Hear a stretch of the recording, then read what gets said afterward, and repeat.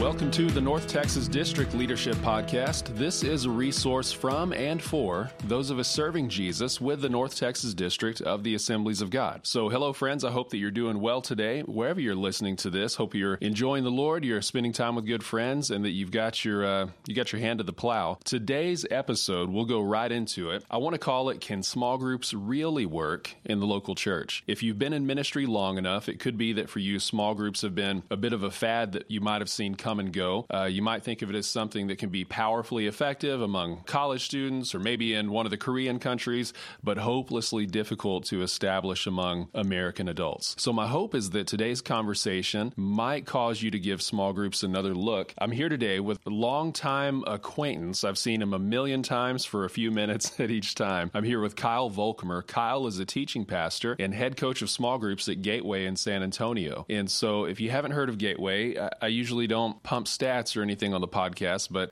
Gateway is an Assemblies of God church that's actively planting other churches and reaching thousands of people with a small group emphasis. And so Kyle, my guest today, is the author of These Things, a reference manual for discipleship, which is related to our topic today because it's really about the basics of Christianity and preparing a small group leader to teach them. So Kyle, after all that blubber, how are you doing? Doing really good. Very honored to be here today. First thing I'd like to say is I'm so grateful for North Texas's investment in Chi Alpha Campus Ministries. That's the ministry in which I came to the Lord in. Mm-hmm. And so if it wouldn't have been for North Texas churches investing in the Chi Alpha Ministries, I would not probably in all reality know Jesus. And so I'm grateful for the North Texas pastors and their investment. Kyle, something you probably know, a lot of our listening pastors may not know, there's more cross-pollination right now between North and South Texas Chi Alpha than ever before. Our students are with each other at retreats, they're going on missions trips together, and the influx of missionaries and young pastors that are going to come out of all this over the next few years is pretty incredible, I think.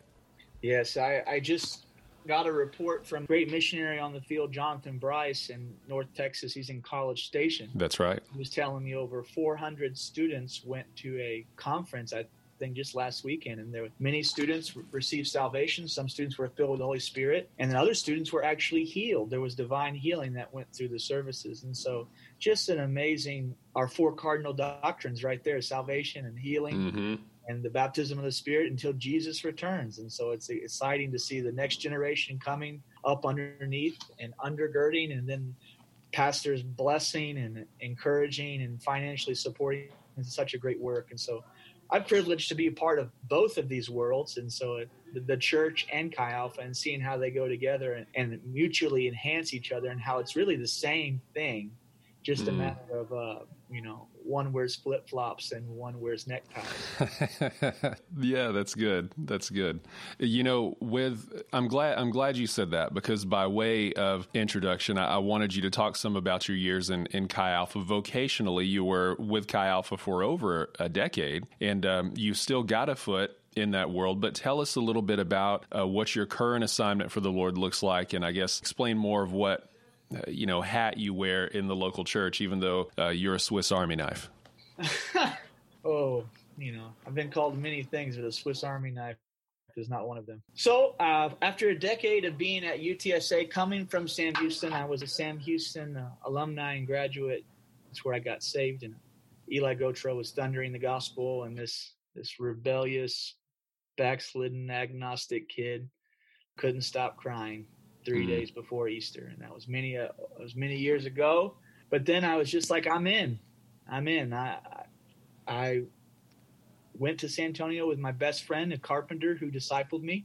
For 10 years, we just loved on college students and made disciples. We preached, we discipled, and evangelism and discipleship are two sides of the same coin. I remember Kurt Harlow telling me that a long time ago. And so we just evangelized and discipled, and God gave the increase, and we have seen thousands of college students come to know Jesus by now. And the ministry is doing very well. It's the campus is planting other campuses now in South and Carolina and in New York and Auburn. It's just amazing UT Arlington and North Texas is on the block. So please, pastors, if you're hearing this, you're going to see a spirit-filled Ryoto Yogo Japanese man who's full of God come your way. Shake his hand and support what he's doing, because this is continuing to increase. And so I had a decade of just incredible favor from the Lord.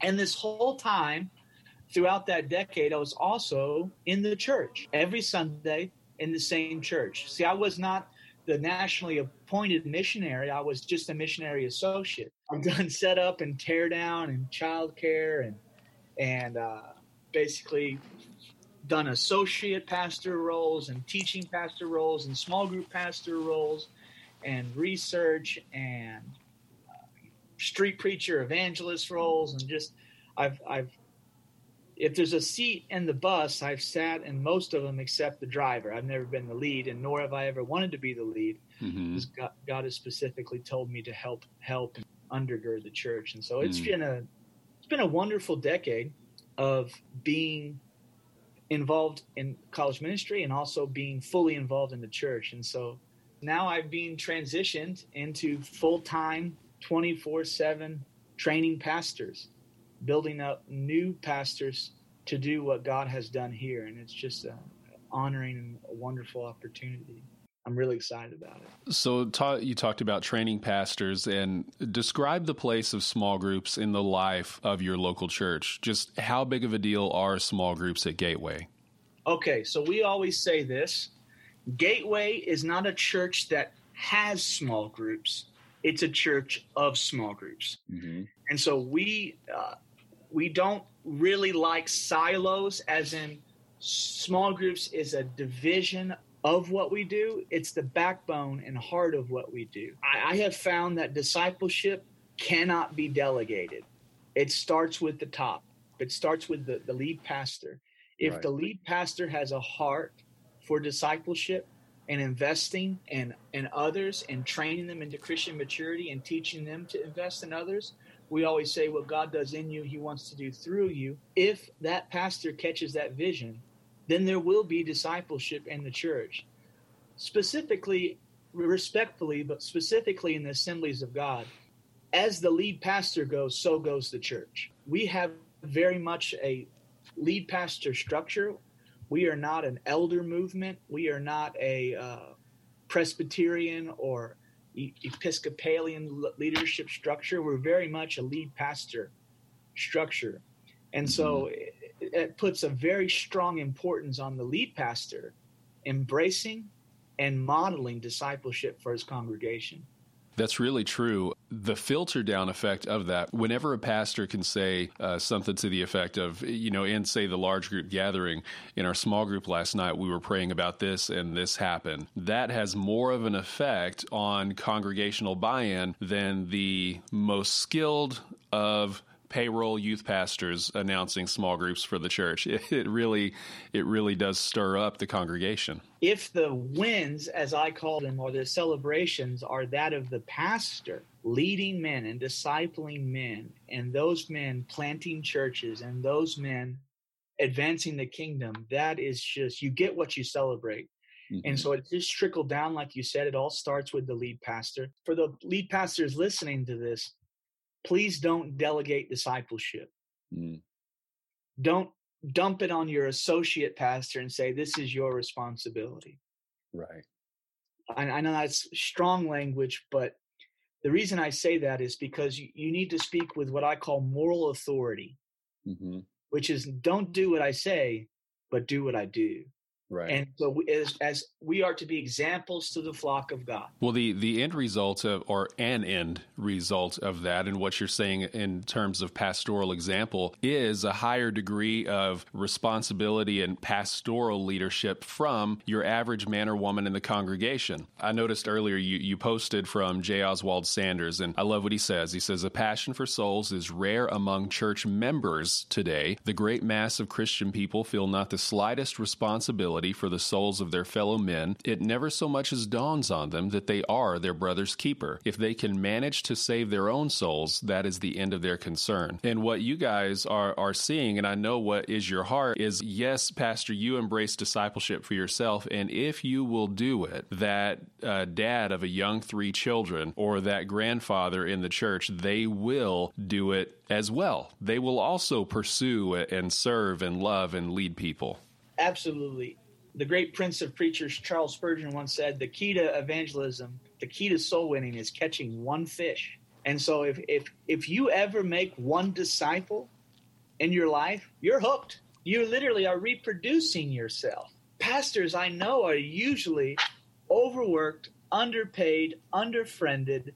And so the fact that you can literally reproduce yourself, talk about getting work done in the kingdom of God. You know, the Bible says we're to labor while it is day. And you're literally, it's like you have the ability to create workers through discipleship. So listening to this today, we're talking about small groups. And so I picture perhaps somebody listening saying, yeah, we do small groups too, a marriage small group, softball small group. We have a fishing small group. What is a small group at Gateway? How long do they last? Do you have a demographic focus? What types of forms do they take? The purpose of our small group, starting off with purpose, is we have a leadership pipeline. And the whole purpose of a leadership pipeline is you're not supposed to talk about it, but we very well have one. And so our small groups facilitate our leadership pipeline. So we want people to be invited. We want people to belong to a small group. We want them to believe and be baptized. We want them to become a volunteer, be trained, and be sent out.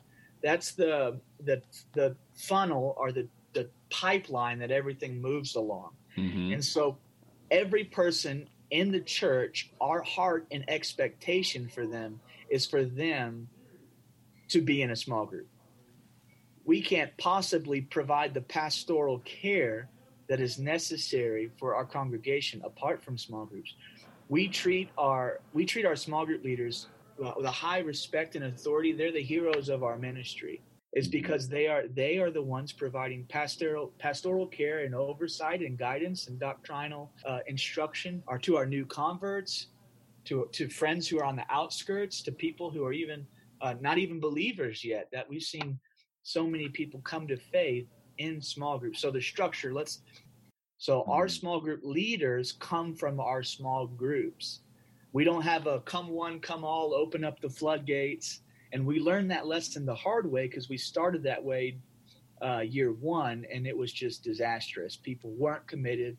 There was not fruitful reproduction. And so we started training our leaders and modeling discipleship for our leaders rather than just saying, you're a leader, everyone's a leader. But That's such an important point, and we'll go ahead and throw that question at you to let you go a little more in depth on that of how Gateway identifies and trains new leaders, because this is what I've seen not work, as far as setting up a small group movement in a local church. One, it's always a little harder to reverse engineer than it is to build on from the start, but frequently what'll happen is a church will say, we're going to start small groups here. If you want to learn to be a small group leader, we're going to meet in the fellowship hall, and we're going to do 3-4 weeks of training, which takes place in a large group lecture format to then reproduce something in a living room, which they haven't experienced or seen. And then also expectations and any sort of life standard is hard to identify. If you haven't had someone discipling this person, they're willing. And a lot of churches make that mistake. And so we always start off by saying, go small, go small, start small. This is a long haul investment that takes exponential returns, and it takes faithful commitment. This takes decades, friends. So if you're looking for the quick, sexy fix, it's not going to happen. Like if you're wanting something to put on the internet, or if you're wanting to boast in numbers, that's not discipleship, does not embrace the transient. You have to commit to the field, and you have to commit to the slow, steady increase. And so that's how it works. And so my recommendation in that is the academic training, which is indispensable to discipleship, I think only makes up 20 to 30% of the entire thing. When I say that academic training, I mean training your leaders, going through the fundamentals, whether you call it leadership training class or whether we call it H300, next steps class, small group training class, whatever class you call it, the Western German approach of academic religious instruction, they're only going to get 20 to 30% of their religious instruction. The rest of that 70% is what was modeled for them. Mm-hmm. They're going to do what was modeled for them rather than what they were taught. It's caught, not taught.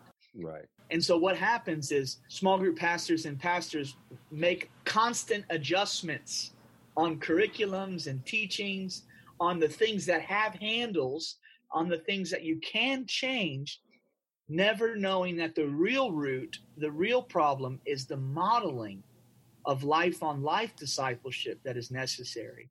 And so you'll see pastors continuously change their curriculums, continuously look for the next best thing, and they're not understanding that it's the real life-on-life impartation and modeling that makes up the lion's share of discipleship. So Chi Alpha is something near and dear to both of us. Small group discipleship is really the cornerstone of that fellowship. And so many pastors would love to see it work with career people and grandparents. So for the pastor who might simply say, yeah, all that works with college students who have all day and night to do life and life, have coffee, study, I could see why that would work. But I have people that are working jobs, their kids are in sports, they're stressed out. What is different about small groups among adults in the local church? Like what constraints have you noticed? Like, yeah, this is a different ballgame than college students, but what has enabled it to work anyway? That's a really great question. And for those who are transitioning from college ministry into church ministry and people who are trying to understand the differences, why is Chi Alpha so successful when I'm not seeing the same returns when I'm doing small groups? It's a common question. I get it about once a week. The answer to that question is, remember this: different stages of life, and there's perks for both. Now, in college ministry, all they have is time. Right. But they don't have wisdom, and they don't have money. Mm-hmm. And so there's a limit to what can be accomplished. In church ministry, they don't have a lot of time. They work 40 hours. Some of them, average American, works plus 40 hours, 50, sometimes 60. So, and then there's soccer practice and PTA, and there's just the onslaught of what happens when you have, 3 kids running around the house, and there's French fries in the minivan in the back seat. It's just life. It just comes at you. You've been observing my family. And so life comes at you. But what you have to realize is there's perks for both. Mm. Yes, you have the time in the collegiate environment, but you get longevity in the church. 4 years is 4 to 5 years, 6 if you need help or you're from Sam Houston, mm-hmm. or you have to work your way through college. So the college environment, you only get them for 4 years. So it's like a compression of time. Someone can be in the local church until they're put in the ground and see Jesus. So you have the possibility to 20, 30 years with someone. Mm-hmm. So understanding that scope is so important, that everything doesn't need to be done all at once, that we're in it for the long haul. And so we just need to have slow, faithful investment in people in our church and not expect the same kind of maturity over the 3-year crash course that they get in the college environment. That was really helpful for me when not lowering expectations, but having realistic expectations to life cycle. Yeah, that makes sense. And because it also, for the leader, both for the pastor and the small group leader, having that length of time is helpful for them too, because they're not only pursuing people with busy lives, but they're in the midst of it themselves with kids and school and all of that kind of stuff. And I'll mention another perk for discipleship in the church context. And we have seen this. It's very difficult for someone who's a college student, they get saved, to bring their family in. Whereas when we see the father, specifically the father, come into the faith and thoroughly discipled, we see like a stringer effect. Father, mother, son, cousin, aunt, grandpa, grandma. It's just like this exponential return. And then neighbors, other fathers, their friends, cousins. It's just like an exponential effect. And you don't usually see that in the college environment. And so people can sometimes say, why is it so fruitful here? It is also fruitful in the church environment if you can go after the Father. specifically targeting men, the leaders of the home, for discipleship. And then you'll see great returns. So really nuts and bolts calendar question. Do you guys run small groups year round? Do you run them sort of in semesters? What do you do? We see there's no stop and start for discipleship, because Jesus says, go make disciples. That applies to everyone. We even have seniors. We have our empty nesters. In fact, the longest running small group at our church at Gateway Fellowship is our senior ministries. They call the Gray Forest Disciples. And they have the longest, see, like what I'm talking about, longevity. They've been after it a decade. Wow. So they have the longest tenure of any small group. Mm-hmm. So literally you keep them going year round. We give a break. We give a summer break for a month. We give them a break in the summer, and we give them a Christmas break. Mm-hmm. And that seems to be a 10-month cycle that's continuous. We're constantly developing our small group leaders because of the growth of the church. Small group leaders usually move into a coach role or a resource leader role after some fruitful reproduction and discipleship, after they show there's some faithful and there's signs of life, then we move them to the coach role, to the resource level role. Mm-hmm. So they can provide oversight for our coaches. So the structure goes as usually there's a coach, and then there's 5 underneath the coach. That way the coach is able to provide oversight. We want everybody, the 2 and 4 principle. We want someone responsible to someone and for someone, the discipleship model. And that provides us a great structure of safety that protects the church doctrinally. It protects the church from splits. It protects the church from being burnt out. Yeah. Usually in a church, the faithful are asked over and over and over again. Right. But with the discipleship model and having 2 and 4 responsibility, it spreads out the responsibility, which is, as a pastor, what I think one of our number one responsibilities is. We're not to be the ministry. We're to facilitate ministry. We're to equip the saints for the work of their ministry, for the work of the ministry. And so we must view ourselves as equippers and not doers. So hard to make that understanding, because all of us are so passionate. We've been called into ministry. We're desperate to see God move in our communities. And so we'll just go. We'll work ourselves into death. But if we learn to impart, delegate, empower, and envision what God can do in other people and bring them to maturity through life upon life investments, then we'll see it.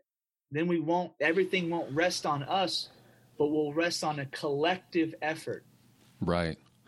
I was listening to, I heard sometime back, your senior pastor's interview on the Carey Nieuwhof Leadership Podcast. And so he talked some about the story of Gateway and the importance of small groups there. And so one important factor, I believe, in all of this, it's a backdrop to what you're talking about in terms of high responsibility for leadership. These small groups continue to go on and on. A question that might come up in a typical pastor is like, how can you keep something like that going when you have so many other things going on at the church? How is it even responsible, et cetera? And one of the things I heard John say is that essentially small groups and worship, this is what you do.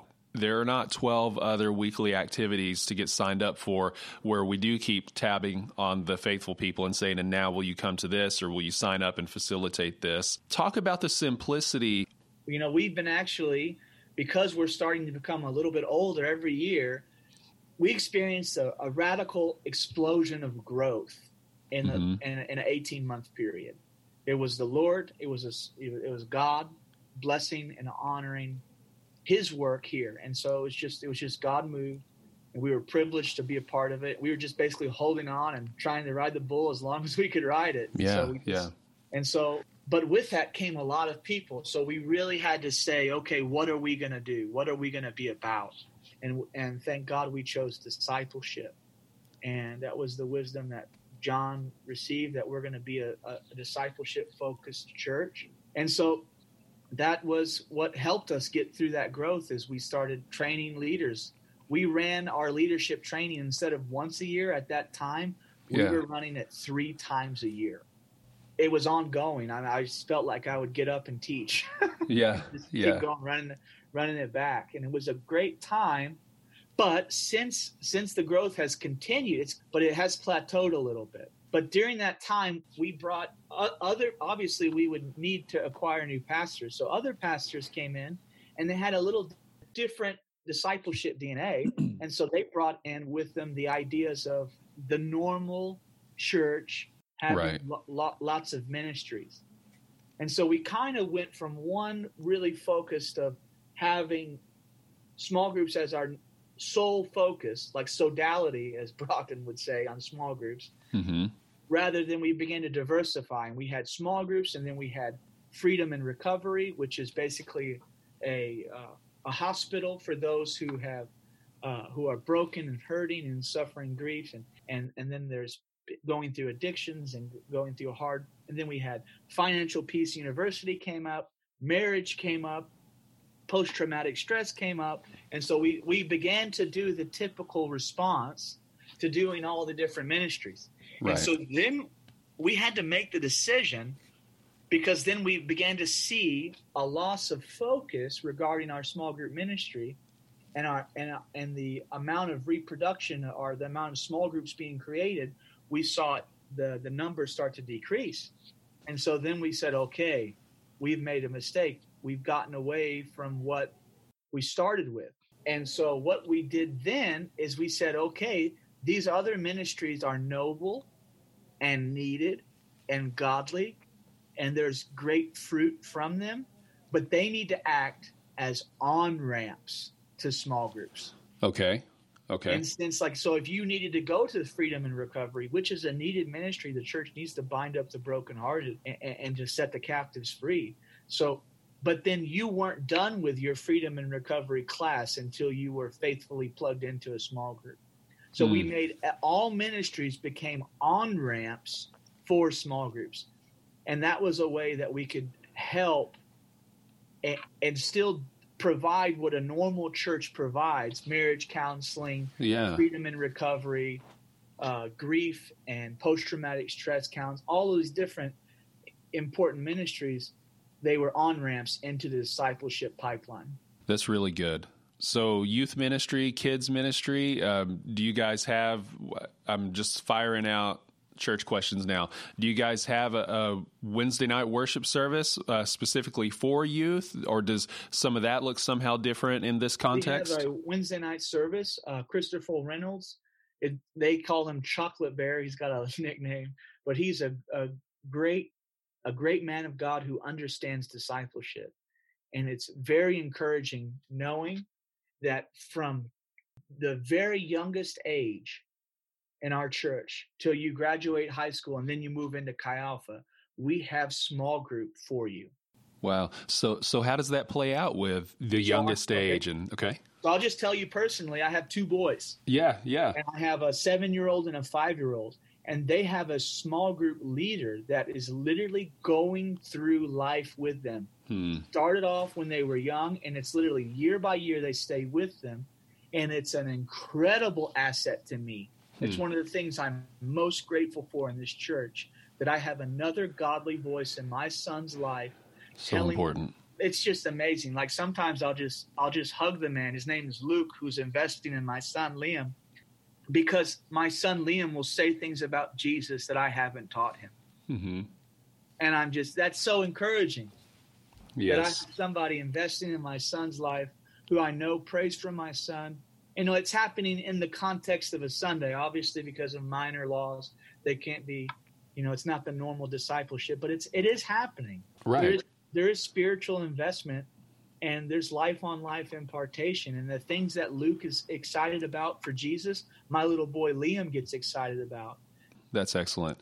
Well, Kyle, thank you, man, for this time. Now, you have written a book, and I wanted you to, you didn't ask if you could do this, but I want you to do this. You put together a wonderful resource called These Things, a handbook for a reference manual for discipleship. Tell us a little bit about that and where we could find it. Well, this is the book. It's blue, and it's These Things by W.K. Volkmer. That's me. William Kyle. I've always gone by Kyle. I was asked if I could get the discipleship, the core of what we are teaching our small group leaders, a way in a format that they could use as a reference. So I don't really like line upon line, teach exactly this. Mm-hmm. I really believe in developing the discipleship in an individual to the point where they can create their own lesson on one of these fundamentals. Mm-hmm. And so I wanted to create what I call a reference manual, or the GPS coordinates. Right, yes. I want to give you, A.W. Tozer, C.S. Lewis, Leonard Ravenhill, mm-hmm. Chuck Missler, Ravi Zacharias. I want to give you some great, what I call GPS coordinates for you to develop your own lesson. But that being said, I wanted to make sure that we were staying the teachings of Christ, the baptism of the Holy Ghost. That's very important, specifically in our context, because most people have no knowledge regarding the things mm-hmm. concerning the Spirit of God. And so spiritual authority, the church, the ministry, prayer, worship, discipleship, evangelism, all of these fundamentals of the faith, we wanted to make sure that our church was focusing on those things. Paul tells Timothy, the things that you've heard in the presence of many witnesses, entrust to reliable men who will be able to teach others also. And we say, so what things? Well, we say these things. Right. Oh, that's the good. Purpose of the book. And so it helps us stay on the fundamentals 80% of the time, and 20% can be an auxiliary. You can bring in a missionary. You can tell missionary biographies. You can pray for the lost world. But we need to be focusing on the fundamentals of the faith now more than ever. As our culture slides into a moral decline, we need to be the bastion of truth. We need to be the salt of the earth. That's right. Well, I think that's a great way to end, Kyle. Thank you so much for your time. We're so thrilled with what the Lord's doing through and for you guys there at Gateway, and we're learning all we can. So thanks for making yourself available to share what the Lord's doing there with the rest of us up here north of the South Texas District border. I'm just honored to be here. And if I could have a closing spicy remark. Do it. Pastors, don't delegate discipleship. There you go. Well, friends, bless you this week as you go about your business, serving the Lord at whatever corner of His kingdom He's called you to. We love you. We're praying for you. Serve His bride well.